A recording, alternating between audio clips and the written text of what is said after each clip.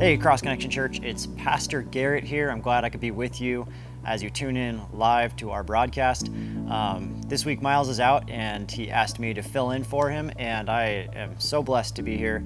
If you haven't been with Cross Connection Church, or you're tuning in for the first time, we are right in the middle of a series on discipleship, what it looks like to be a disciple of Christ, a follower of Jesus, and how that works. So last week, Miles specifically talked about our sanctification, what God is doing inside of you and me to make you more like Him.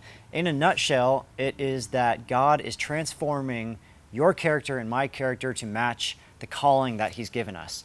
And He does that through the power and work of the Holy Spirit in your life. That is, He is the great helper. So Miles kind of left off there. I'm not going to be picking up right where Miles is leaving off. I'm actually going to be with you turning to the book of Daniel chapter 9, where I've been with our high school students, because I feel like Daniel, actually where we were at, fit so perfectly right into the middle of this discipleship time that we've been in. So as you're turning there to Daniel chapter 9, if you didn't get a chance to watch the previous sermons by Miles on discipleship, I encourage you to check out the previous videos on YouTube. You'll be very blessed by them and what it means, learning what it means to be changed and transformed by the Holy Spirit, and exhibiting in your pilgrimage and your walk of faith throughout your life the fruit of the Holy Spirit: love, joy, peace, patience, kindness, long-suffering, and a sound mind and self-control. And perhaps as I say those things, the fruit of the Holy Spirit, what you're thinking is that, man, these fruit of the Spirit are incredibly lacking in today's culture. And perhaps that you are like me and you are praying that we would see more of that in our lives and in our world, in our nation, in our state, in our city. And certainly I would encourage you to be praying with and for that.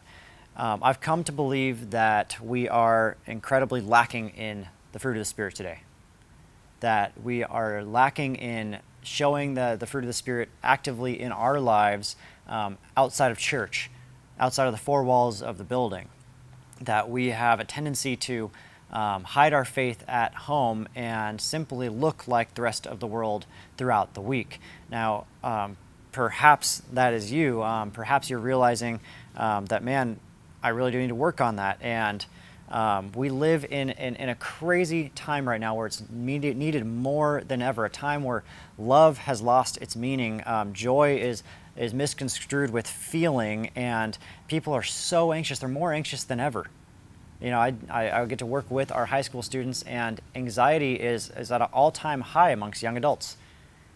They're dealing with this overflow of information, this lack of peace, this secular world religion that promotes whatever kind of vice makes you happy or feel good.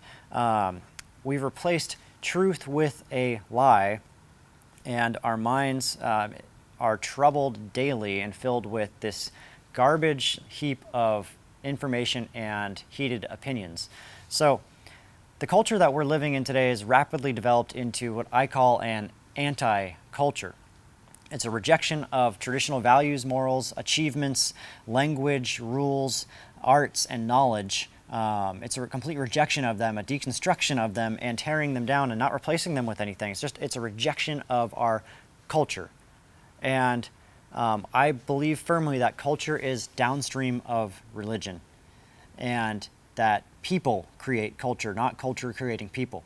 And therefore, what people worship will affect and influence and define culture.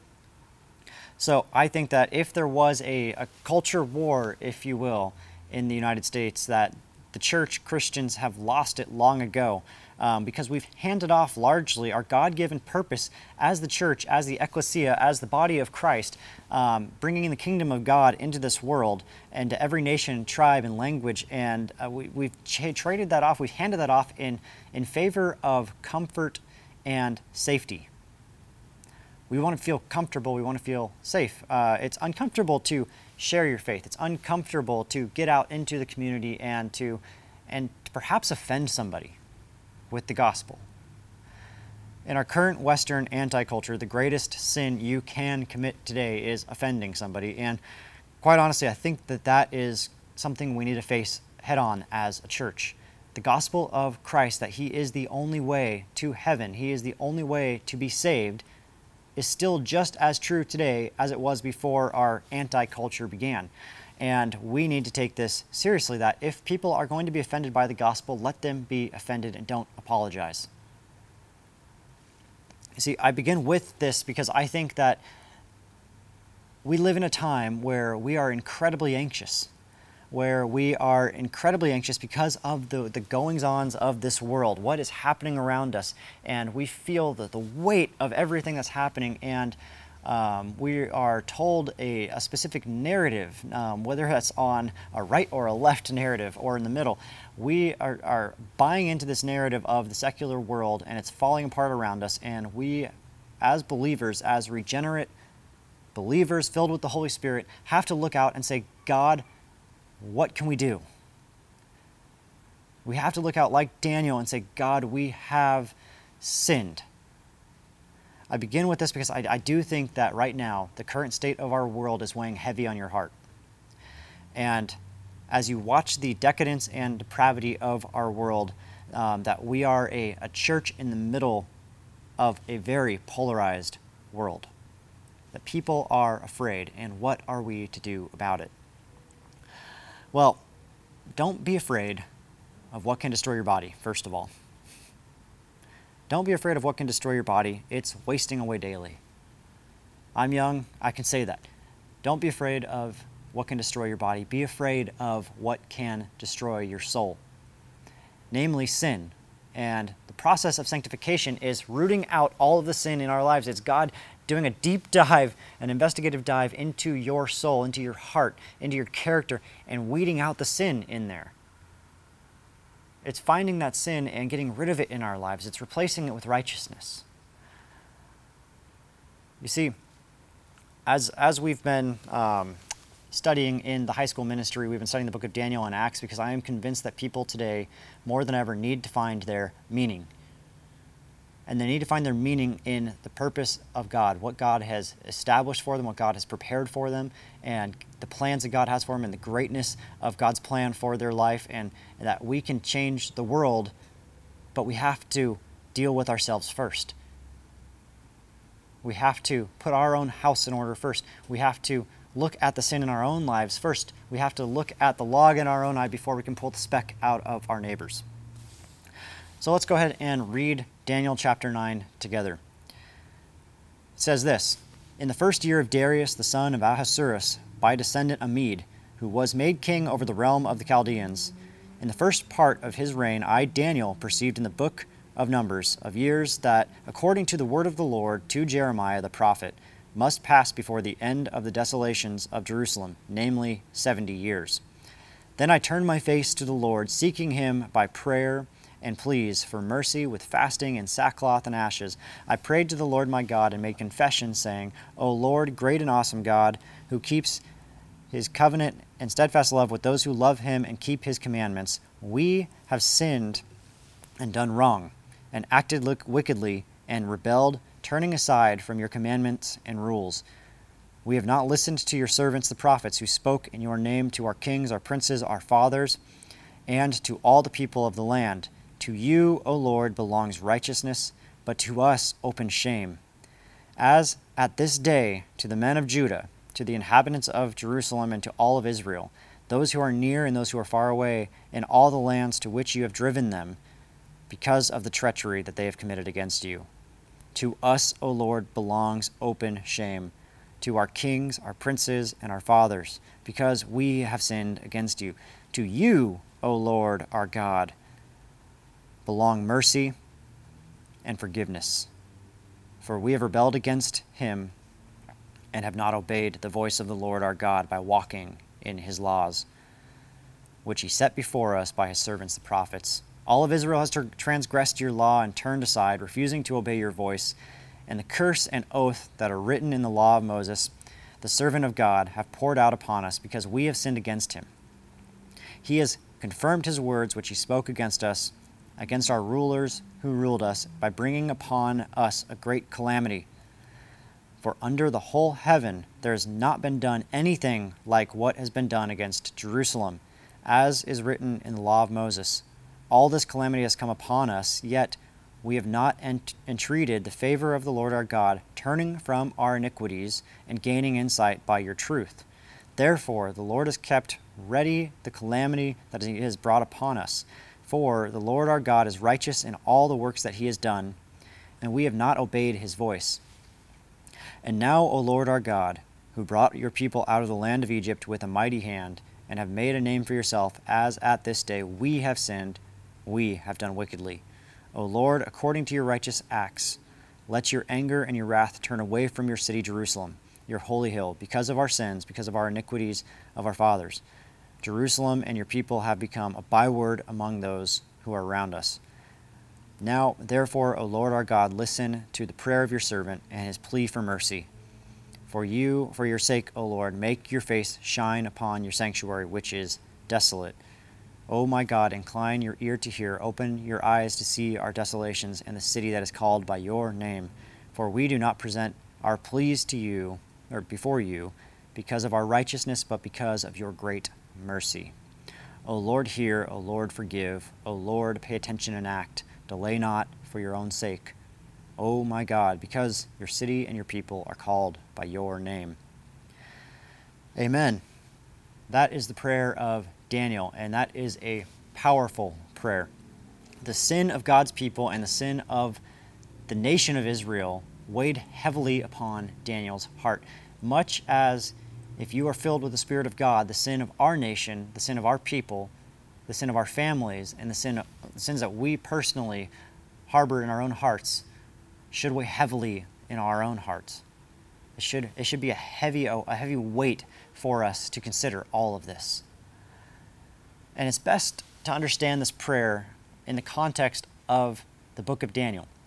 So let me refresh our memory on the book of Daniel, especially if you have not read it recently, although I encourage you, as your homework this week, open up Daniel, read through Daniel. There is so many great lessons for us, as the purpose of this whole book is to essentially remind us and encourage us and encourage faithfulness to God's people in the midst of trial. Daniel here prays this prayer at the ripe young age of about 80 years old. He has spent his entire adult life as a captive in Babylon. And in his youth, the chosen nation and the people of God had sinned against God, breaking the covenant that God had formed with them. Because of the nation of Israel's sin, they broke the covenant that God had established with them. The covenant was that I will be your God, you will be my people. And here's what you are to do. Here's how you are to be set aside. Here's how you are to be a light to the nations. Here is how you are to attract the nations to me, the one true God, by living this way that I have established for you. Well, the nation of Israel didn't listen. They rejected the law of God. They rebelled against God, and for that, they had to face the punishment of breaking the covenant with God. And that led to their captivity. They were led away in chains, Daniel and his friends, in their early teens to Babylon as captives. And because Daniel and his three friends were some of the brightest young men in their youth, they were put in a position where they would be especially indoctrinated into serving the governance of Babylon. And therefore, Daniel and Shadrach and Meshach and Abednego, deported to Babylon in chains, indoctrinated into a Babylonian culture, were given new names and pressured to lose their Jewish identity, lose their identity in God. But they refused to do that. They refused to give up their identity in God. They refused to eat the king's food. And their faithfulness to God was rewarded by their exaltation. They were raised up and put in the king's court. They were found to be the healthiest of the young men for not eating the food of the king and drinking the wine of the king. But then Nebuchadnezzar had this great dream of this giant statue. If you remember, the statue had the golden head, the silver chest, had the 5 different layers to this statue, symbolizing the string of nations that were to come after it. And these nations would be these earthly kingdoms that would follow Babylon, the great Babylonian kingdom, and fill God's creation with violence and decadence. But one day, God's kingdom would confront and humble these decadent and arrogant kingdoms, filling the world with the peace and justice of God's rule and reign. That was the hope in Daniel chapter 2. Chapter 3, then we go to the furnace, the fiery furnace. You might remember that story as Daniel's 3 friends, Shadrach, Meshach, and Abednego, are commanded, along with all of the people of Babylon, to bow down to a golden statue. And they refuse to bow down to this golden statue because they refuse to give up their identity in God. They refused to disobey the Torah, to break the law of God, and they refused to bow down. Well, for that, the punishment was being cast into the fiery furnace. The furnace was the death sentence. They would rather face the death sentence than be disobedient to God. They would rather face death, a certain death, than sin against God. Now imagine that's the kind of weight that they felt in following God. As a disciple of God, that's something we need to feel as well. God, remember here, God did not meet Shadrach, Meshach, and Abednego before they were cast into the fires, but within the flames. Within the flames, God appeared. So remember, as they were facing this trial, God did not appear and tell them, hey, keep faithful, stay faithful. No, they chose to stay faithful, even in the midst of the king, given a second chance to bow down, and they didn't. And the king, filled with wrath, filled with rage, threw them into this furnace. He did it 7 times over, and what did he see in the furnace but 3 men and a 4th appearing among them, walking with them, and not a hair on their head, not a piece of their clothing singed by the flames. And he believed in God. Chapters 4 and 5 then tell the tale of 2 kings. We have the King Nebuchadnezzar and his grandson, I believe, Belshazzar. God warning both of these kings with dreams and visions to humble themselves before God and acknowledge that God is the one true king of this world. Well, Nebuchadnezzar, in his pride, remember, God exalts the humble and humbles the proud. In his pride, Nebuchadnezzar, the king of the great nation of Babylon, one of the greatest, strongest nations to walk on this earth, he looked around and he said, man, what a kingdom that I've built. And Nebuchadnezzar was humbled. He ended up becoming like a beast, literally acting like an animal, like eating grass with his head down in the fields, and acting completely insane. Now, you might think, well, completely insane rulers is nothing new to you. God did raise up Nebuchadnezzar, though. Remember, God's will is not the destruction that Nebuchadnezzar would perish, but that he would repent, that he would humble himself before God, acknowledge God's kingship, and acknowledge that God is the one true king over this world, right? And Nebuchadnezzar finally looked up to heavens and said, basically, God, I'm sorry.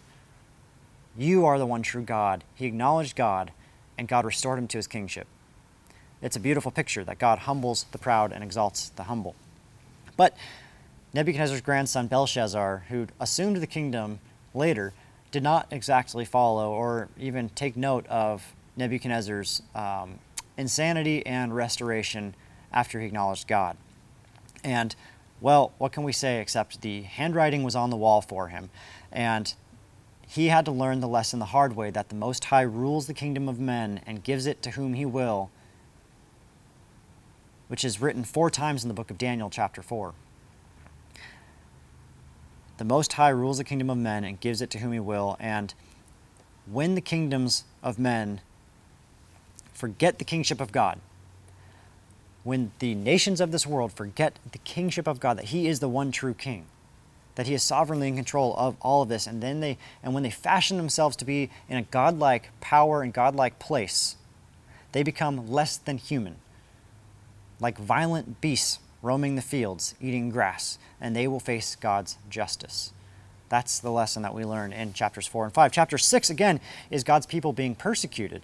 And in a foreign land, in Babylon, Daniel is a respected, competent member of the now Persian government that is ruling the land. And Daniel has a really great habit of praying to God. And something I teach our youth constantly is that vice and virtue are both habits. They're something that we practice daily, that we form. So sin, therefore, is a habit. If you're trying to get out of the habit of sin, try practicing the habit of virtue. And that would be in the fruit of the Spirit: love, joy, peace, patience, kindness, long-suffering, steadfastness, a sound mind, patience, you name it. That is something we need to practice. Those virtues, what we can call them, are something that we have to habitually practice in order to make them part of our lives as a disciple and follower of Jesus. Now, this government, people in this government did not like the fact that an exile, a Jew, was in such a place of power, and they sought every single way that they could to basically get Daniel out of the government. They wanted this man of God to be cast out. And Daniel was told, he knew that basically he could not pray to anyone but God. And he was told by a law, the law of the land was that for 30 days you could only pray to the king, the Persian king of Babylon. And Daniel faced heaven, he faced God, he faced Jerusalem, and he prayed to the one true God. And for that, he was cast into the den of lions, another form of brutal execution. God didn't meet Daniel before this trial. Daniel remained faithful in Babylon, knowing what would happen, and trusted God. The faithfulness of Daniel led to God meeting him where? He met him in the trial, in the den of lions. And the miraculous shutting of the lion's mouth led to Daniel being exalted again in the kingdom, and God's name, of course, being glorified. That is the lesson of chapter 6. Now, there's 3 stories of persecution that are meant to provide hope to God's people in times of suffering. Point number 1 on the outlines is that God's people suffer because the nations of the world have rebelled and become like beasts. Like Nebuchadnezzar became like a beast because of his sin, because of his pride, so the nations of the world go, and that causes people to suffer, God's people to suffer too. Then there's the 3 visions that these kings had that Daniel could interpret, and they are meant to encourage patience for the people of God who are suffering. God's people are to wait for God to bring his kingdom to rule over the world and vindicate his suffering people. So then there's these visions in chapter 7 through the end of Daniel, and we kind of hit right in the middle of them where Daniel's already had 2 visions, essentially. One was the main dream, and he had some of it in the interpretation there, and then the subsequent visions were part of that main dream, kind of a zooming in feature, looking more at the fine details of those dreams. And they can be very confusing for the Bible student to grasp. But the point of these visions that God is trying to make clear to us is that this, point number 2 on your outline, contrary to all appearances, even in this wild reality that we live in, God is on the throne. He is sovereign, and the future is in his hands. I'll repeat that for us, that contrary to all appearances today, contrary to all appearances, even in the wild reality that we live in, God is on the throne, and he is sovereign, and the future is in his hands. You see, we so easily get sucked into only seeing one side of reality, and I would call it the sucky side of reality for the most part.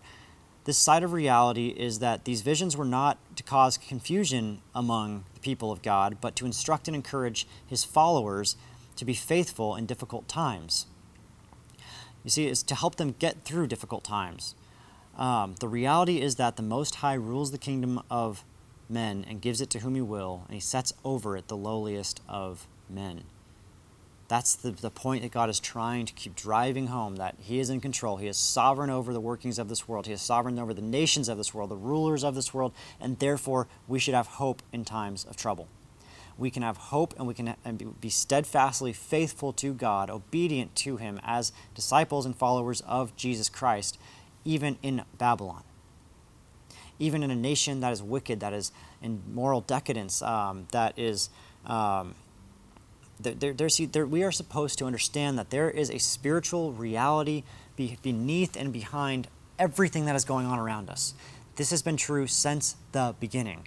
That this cosmic conflict, this spiritual conflict exists in the world beneath and behind the unfolding drama of human history. That behind everything there is a spiritual battle and a war being waged for us ultimately over our souls. This is why Daniel prays and confesses before God the sins of his people and his own sin. He understands better than anyone else reading it because Daniel is a faithful man. Daniel is genuinely one of the few men of integrity in the Bible that there is nothing bad or negative ever said about Daniel. In fact, every single test and trial that he faces, he faces with complete, almost perfection. And this is why Daniel prays. He prays because he sees that there is a ferocious anti-God movement in the world around him, just as much as there is today around us. Point number 3 on your outlines is this, that human beings, like Nebuchadnezzar, become beasts when they reject the kingdom of God. Human beings become beasts, like King Nebuchadnezzar went insane, when they reject the kingdom of God. The same is true today. This is what sin does to you. It reduces you to a beast-like nature. It dulls your mind. It leads you to act in the desires of your flesh. And ultimately, it makes you stink. Yes, I'll say that again. Sin makes you stink. So as a high school pastor now and as a young father, I decided to, when I finally got to take my first vacation with my gorgeous wife, Grace, we went up to Mount Whitney to go camping and hiking. And let me just tell you, camping with a newborn, 1-year-old, I love my little girl. She is the most precious thing in the world to me, but we did not sleep for 1 minute.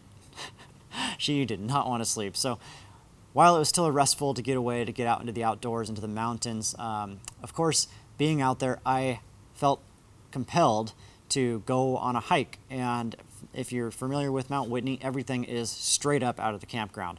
And from the little Mount Whitney family campground, Grace and I hiked up about 1,600 feet to a lake up there, and we just saw from phenomenal views. But we had brought my dog with us, and my dog's a Belgian Malinois, has a ton of energy.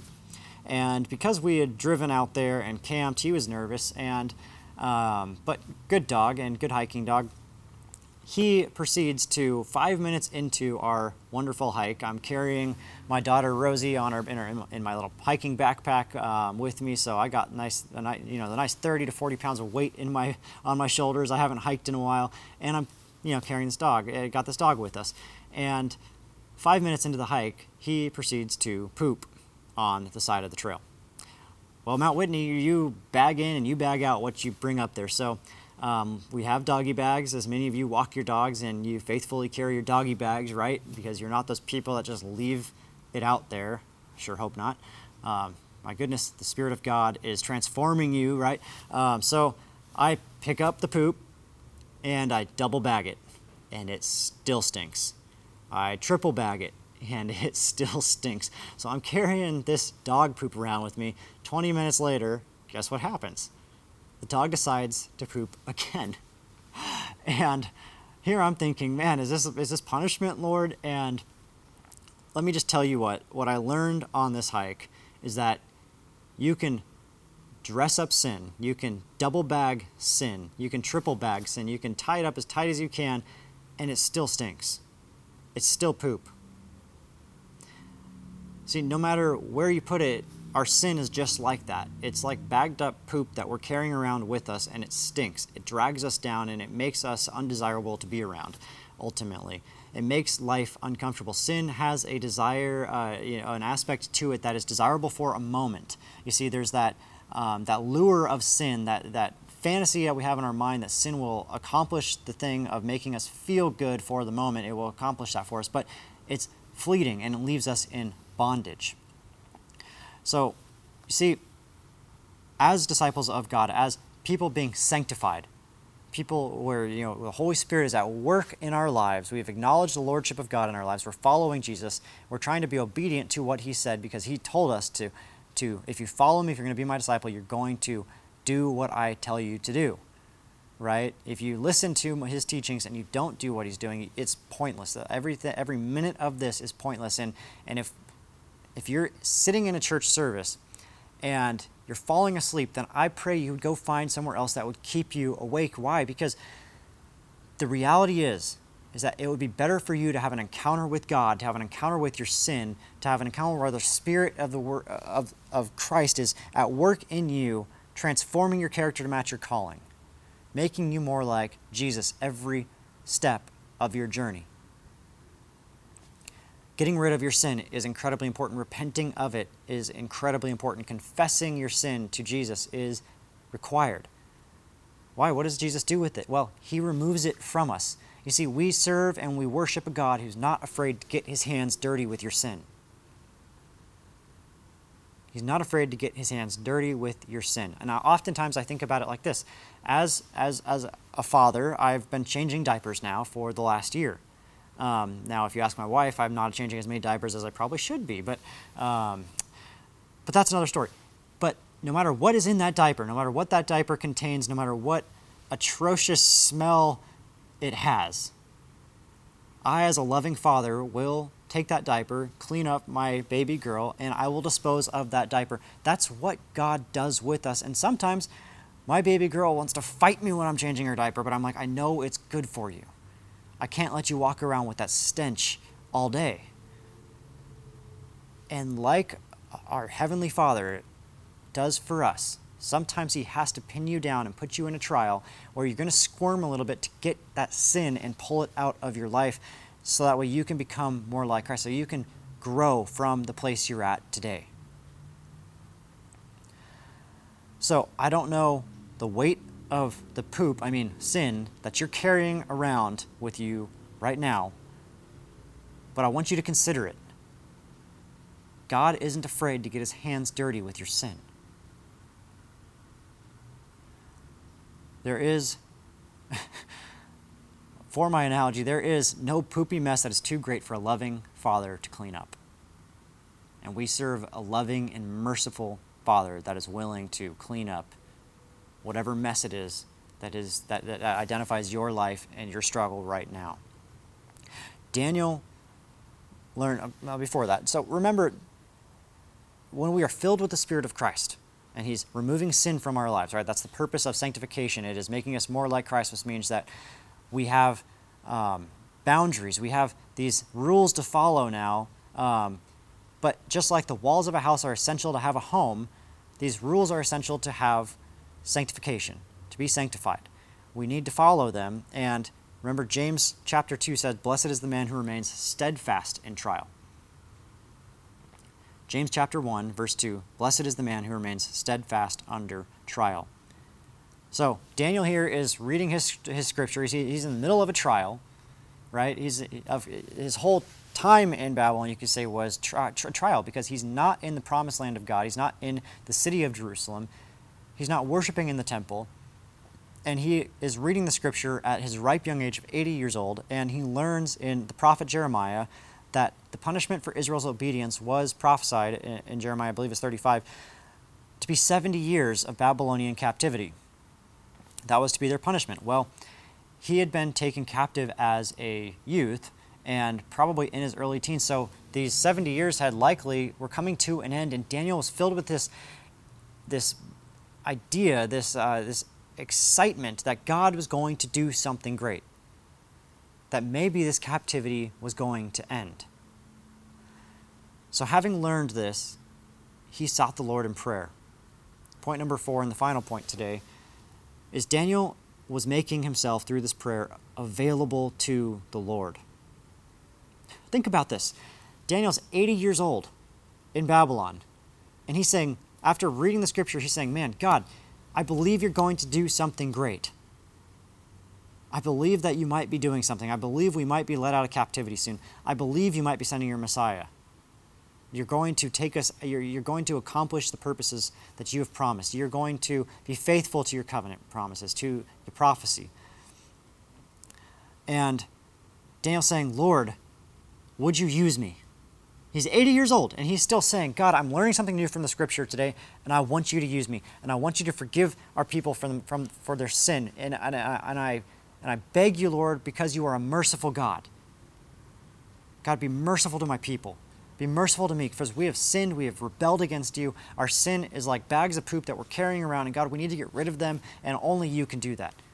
But first we have to acknowledge that we're carrying around those bags of poop, that sin in our life, and experience the victory of the Lord that should instill hope that motivates faithfulness. You see, Daniel saw the great beasts that wage war against God in his visions. And I can't imagine to describe what Daniel saw. He couldn't even fully describe what he saw. What he saw was the other side of reality that we can't see, the great cosmic battle that's going on around us. But he also saw that one day God would confront the beast. He would confront the devil. He would confront the sin in this world. And he would rescue his world by sending his son. We should understand today that the victory is the Lord's.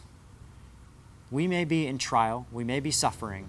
The victory is the Lord's. And this book of Daniel should instill in each of you hope that motivates faithfulness to God. By the power of the Spirit in your life, you can be faithful even in a wicked nation. By the power of the Spirit only. So have you prayed today and asked the Spirit to fill you with his power, with his wisdom, with his might, that he might look inside the depths and the caverns of your heart and identify places that aren't in line with God's scriptures,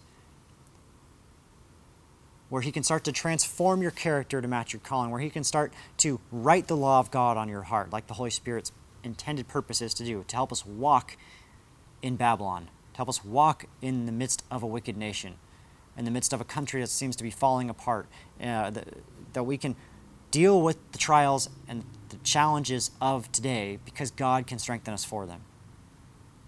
Only by the Holy Spirit is this made possible. There is no other way to go about life and experience joy and peace and patience and kindness and long-suffering and self-control and a sound mind. In John chapter 8, verse 31, Jesus himself said it. He said, "If you really are my disciples, do what I tell you to do. Do what I say." You see, we can have all of the intellect in our minds. We can have it all. It could all be there. We can understand the scriptures and recite them, and it could be great, but it wouldn't be so great if it didn't ever affect our hearts. And this is the work of the Holy Spirit in Babylon, making us more like Christ, that we could bring the kingdom of God first in our own hearts, in our own lives, that it could start off as even something small like a mustard seed, but then grow and turn into something large and giant inside of us, this kingdom of God, that we could then reflect the kingdom of God. And as the people of God, with our lives changed and transformed, not act like the world anymore, but act like a citizen of heaven. But first, it starts with confessing your sin and repenting of it. Let's pray.